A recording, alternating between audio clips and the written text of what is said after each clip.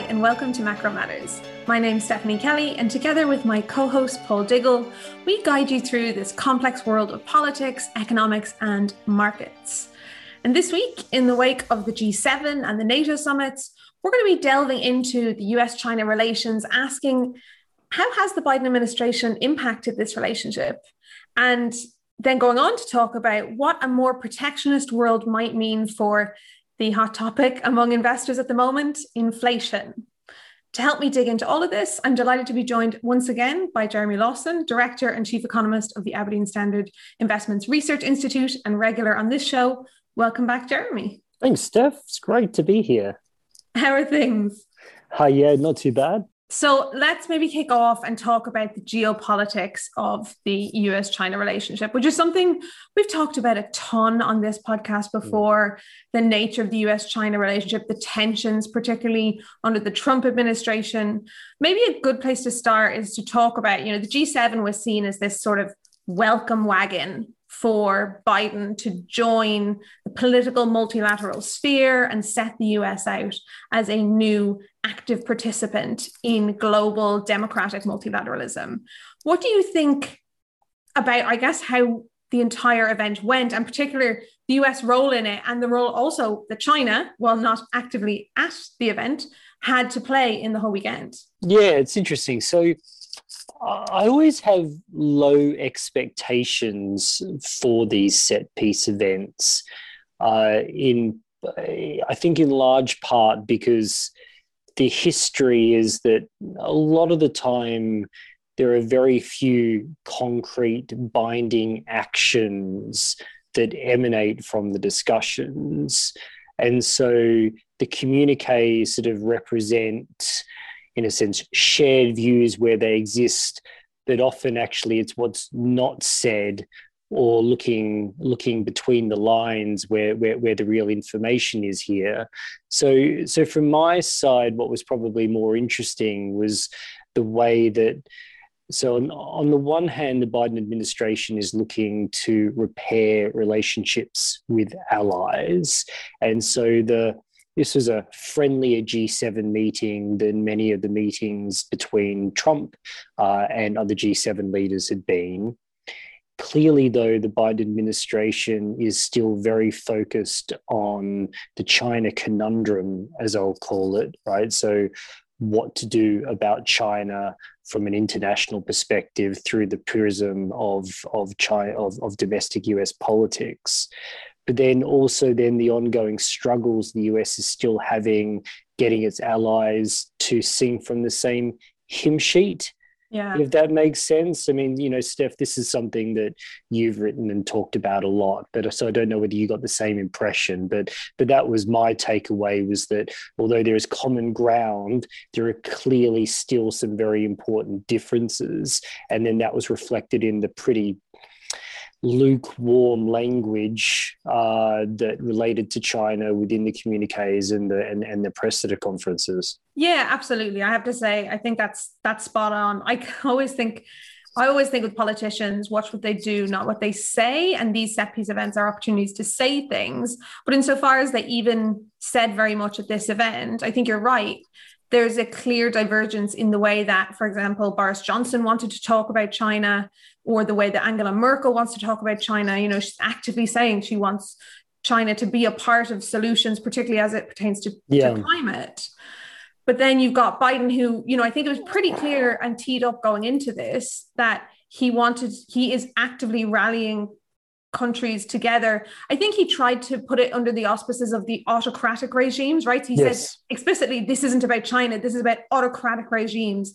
But then if you follow that up with, and we're going to launch our own democratic alternative to the Belt and Road strategy, it's hard not to read that as being a China-focused approach to the way that you build a global, multilateral approach. Yes, I think that's right. This phrase, autocratic regimes, it is meant to, it's meant to depersonalize, right? To defocus the sense in which we've got a broader geopolitical strategy, which is attempting to pin autocratic regimes back. And I think also my guess is that within sort of Biden's sort of advisory group, they probably settled this in part as a way of distinguishing themselves from the Trump administration, because Trump was often not unreasonably seen as being closer to some autocratic regimes.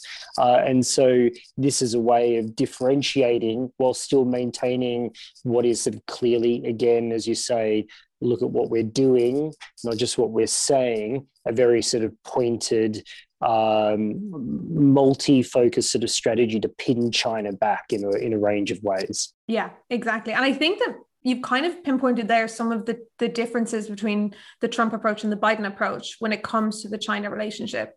And what struck me at the G7 and since Biden has taken office is that if you have a US ally who is much more politically multilateralist, much more keen to work with other allies, but who continues to have, very cautious and very explicit views around the role of China in the global economy, and in particular, Biden's focused on issues like human rights and transparency.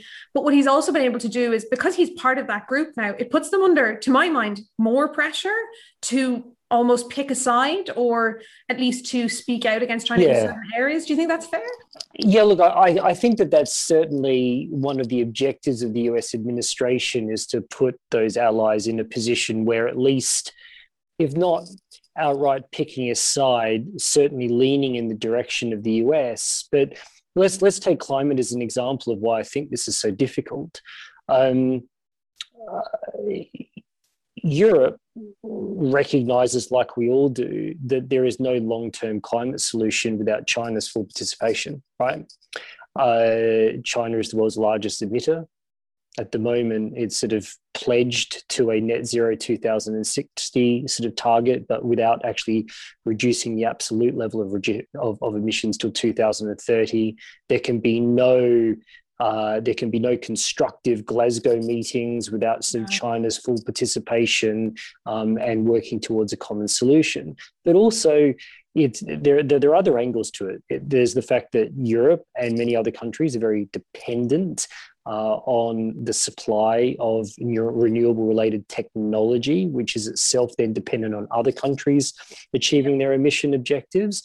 And then, even if we're sort of thinking about, well, who are the players we can constructively negotiate with? So on the one hand, you might say, well, the US is a natural ally, but actually you could argue that the US's high level emissions objectives are even less credible than China's, because of the domestic political considerations in the US and the fact that the two parties have completely different visions for what the future should look like. And so from that perspective, Europe has to be quite clear, right? So it's got this natural alliance structure through NATO and other types of relationship, but its objectives are broader. And actually in some of those areas, China may be a more constructive partner than the US. So they have to tread this really careful line between them. Yeah, absolutely. I think it's sort of, on the one hand, ideology, beliefs around the role of democracy and free speech, and therein human rights on the one hand. And on the other hand, there's the real economic ties. And as you've rightly pointed out, the role that China has to play when it comes to climate. So we think it's hard to feel like this is something that's going to get resolved really quickly. And one of the things we often get asked, we always talk about US-China decoupling, over time. When people say to us, but when will that happen? That's harder to pinpoint, right? It feels like the relations continue to become more challenging. But at what point does that tension between the incentives for Europe and other allies to align with the US and the incentives for them to not align with the US when it comes to China, at what point does that pinch point come through? And it feels really hard to say when that will happen. So the when is a difficult question, and maybe actually it's the wrong question, in the sense of, in the same way as soon as the Brexit referendum took place and the result was clear, we spent a lot of time talking about Brexit being a process, not an event. Right. Well, the US decoupling, or the fragmentation, as I prefer to call it, of the US-China relationship will be a multi-decadal process, right? This is something that these tensions were becoming clearer towards the end of the Obama administration. The Trump administration codified or symbolized that, with a dose of rhetoric that made it sound like it was all unraveling incredibly quickly. The reality, though, is that you can't decouple rapidly, and that relationships is intertwined in many ways. I think so. What we can be confident about is the direction of travel. What we can be less confident about is the speed of change. And then I think that is sort of challenging for markets. Sort of bring it back to that question. What markets struggle to digest at times under the Trump administration is, well, what was the true signal? Right? What's the information content and what is he saying? And so you swung through the tweeting process between, oh my gosh, we're entering an enormous disruptive trade war, to, actually, no, this is just a slightly more volatile vision of the status quo. And so their market pricing is constantly adjusting or having to reprice on that basis. Whereas under the Biden administration, it feels more predictable. That, I think, helps explain why amongst many investors, they're now saying, well, geopolitics is not a particularly important sort of risk for us that we're taking into account, at least on a cyclical horizon. But underneath the surface, the same structural trend is in place, and I think will continue to be very important for thinking about the structure of the global economy and the nature of returns and what you can be confident about and less confident about over time. So actually, I think in some ways it's become harder to invest around geopolitics. Yeah, because you don't have those kind of specific, exactly. Because the mood music makes it, I think, in some ways harder, because Biden's trying to give the impression of incrementalism, but actually things are happening more significantly underneath the surface. Yeah, totally. And to be honest, it is one of the great frustrations, I think, about trying to speak to investors about politics, because there's often a perception that if there isn't an impending announcement or an announcement that's just come or an election, then political risk is off the table, when actually, as you've rightly pointed out, particularly with Biden, things are going through and things are happening, within the congressional side that have really meaningful impacts on the way that US and Chinese investors can interact and the way technology and firms can interact with the US economy, right? It's huge. Well, exactly. Or maybe another way to put it is this question of the future of globalization, and I think we're probably going to lead on to this sort of soon anyway. It comes up regularly, but it comes up often in this context that weakening globalization is brand new, right? This is just something that's happened in the last 1 to 2 or 3 years. That's fundamentally untrue, right? So if you look at the growth rate of global trade relative to the growth rate of global GDP, right? There was the rule of thumb before the financial crisis was that global trade was growing at about twice the rate of global GDP. And then after the financial crisis, and particularly after 2010, you sort of settled into a much weaker sort of structural environment. So this was present in trade flows, it was present in cross-border capital flows. You see it in momentum behind global trade agreements, global liberalization, whether it be regional or global. So the momentum behind globalization, or at least the trade and capital components of globalization, were weakening well before Trump became president, right? So this is, again, the incentive structures were already shifting. And so again, it's very important to have that background and take that into account. And so when you widen your lens in that way and you realize, well, this is already 11 years in the making, right? So this shift, the break point isn't the pandemic. The break point wasn't the Trump administration. Actually, the break point of anything was the global financial crisis. Well, then you start to see things in quite a different way. And I think that leads us really well onto the second part of this episode, which is around talking about the inflationary consequences. And you've slightly, I guess, made a good point there, which is all of a sudden, I think when you talk about this idea that globalization has been slowing for some time, obviously investors have only started paying attention, particularly to US-China tensions, since the Trump administration thereafter.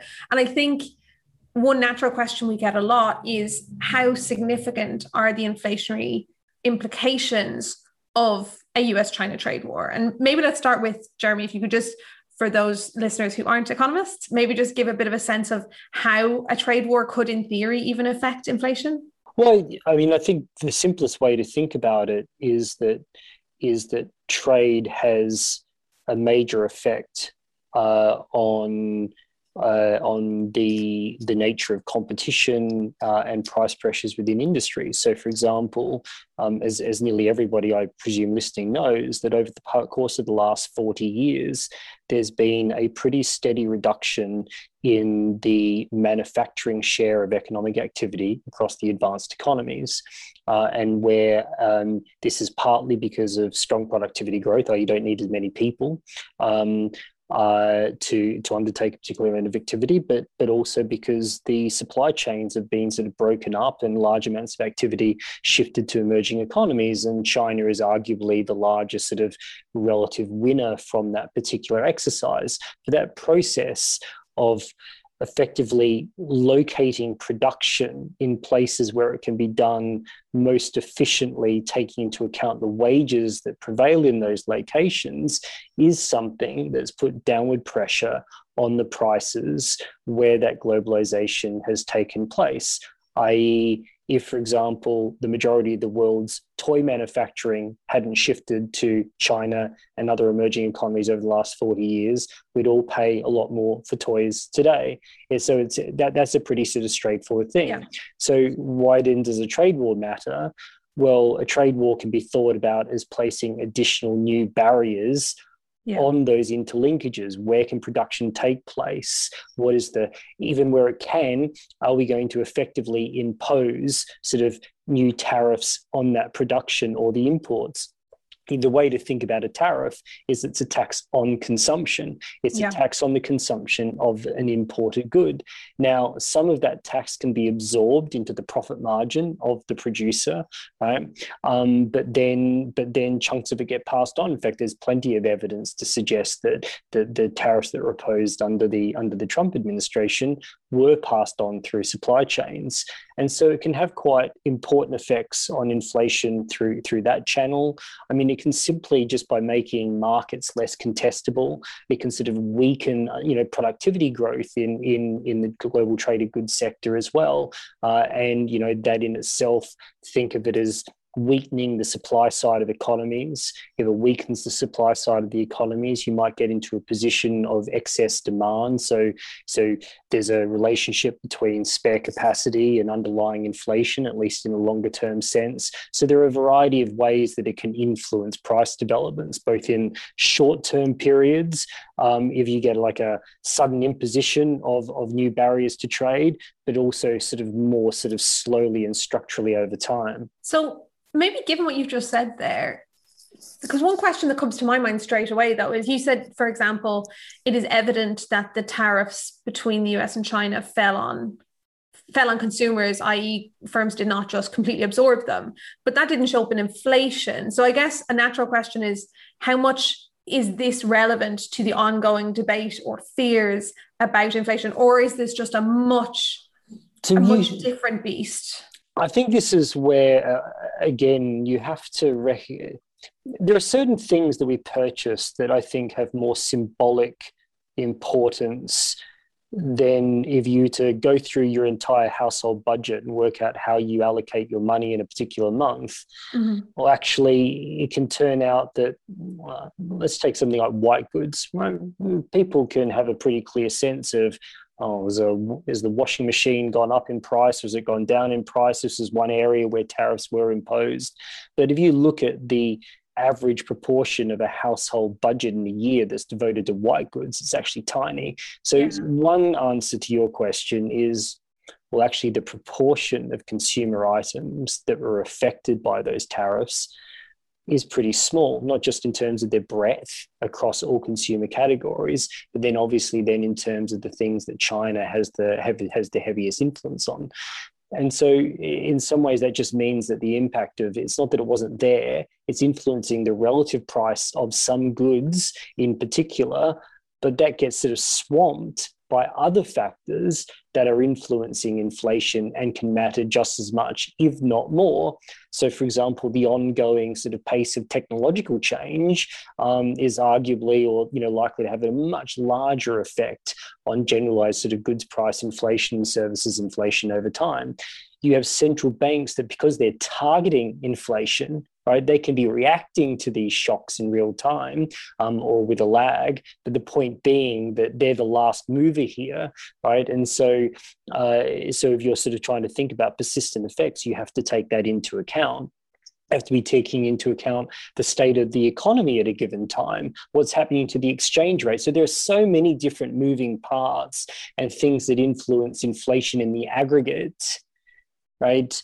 That again, you sort of stand back from all of this and you can say, well, weakening globalization, you can think of that as a headwind or a tailwind to inflation in the sense of it puts upward pressure on some prices, but is not large enough and deterministic enough that it will determine the overall evolution of inflation in an economy. Again, think of the post-crisis period. I think it highlights this really well. You have weakening globalization, but an environment where most central banks found it very difficult to meet their inflation targets.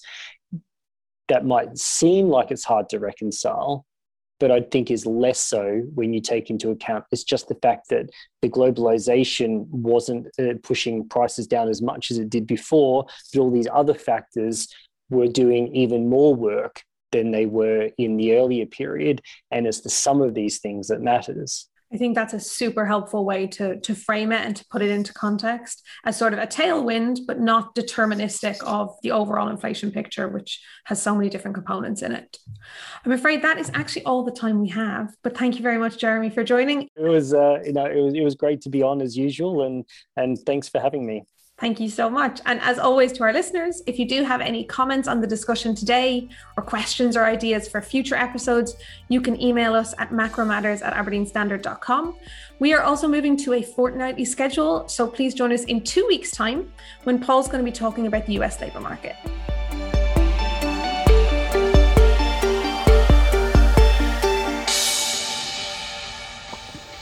Please note that email is not a secure form of communication, so don't send any personal or sensitive information.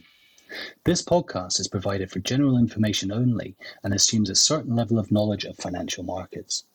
It is provided for information purposes only and should not be considered as an offer, investment recommendation, or solicitation to deal in any of the investments or products mentioned herein, and does not constitute investment research.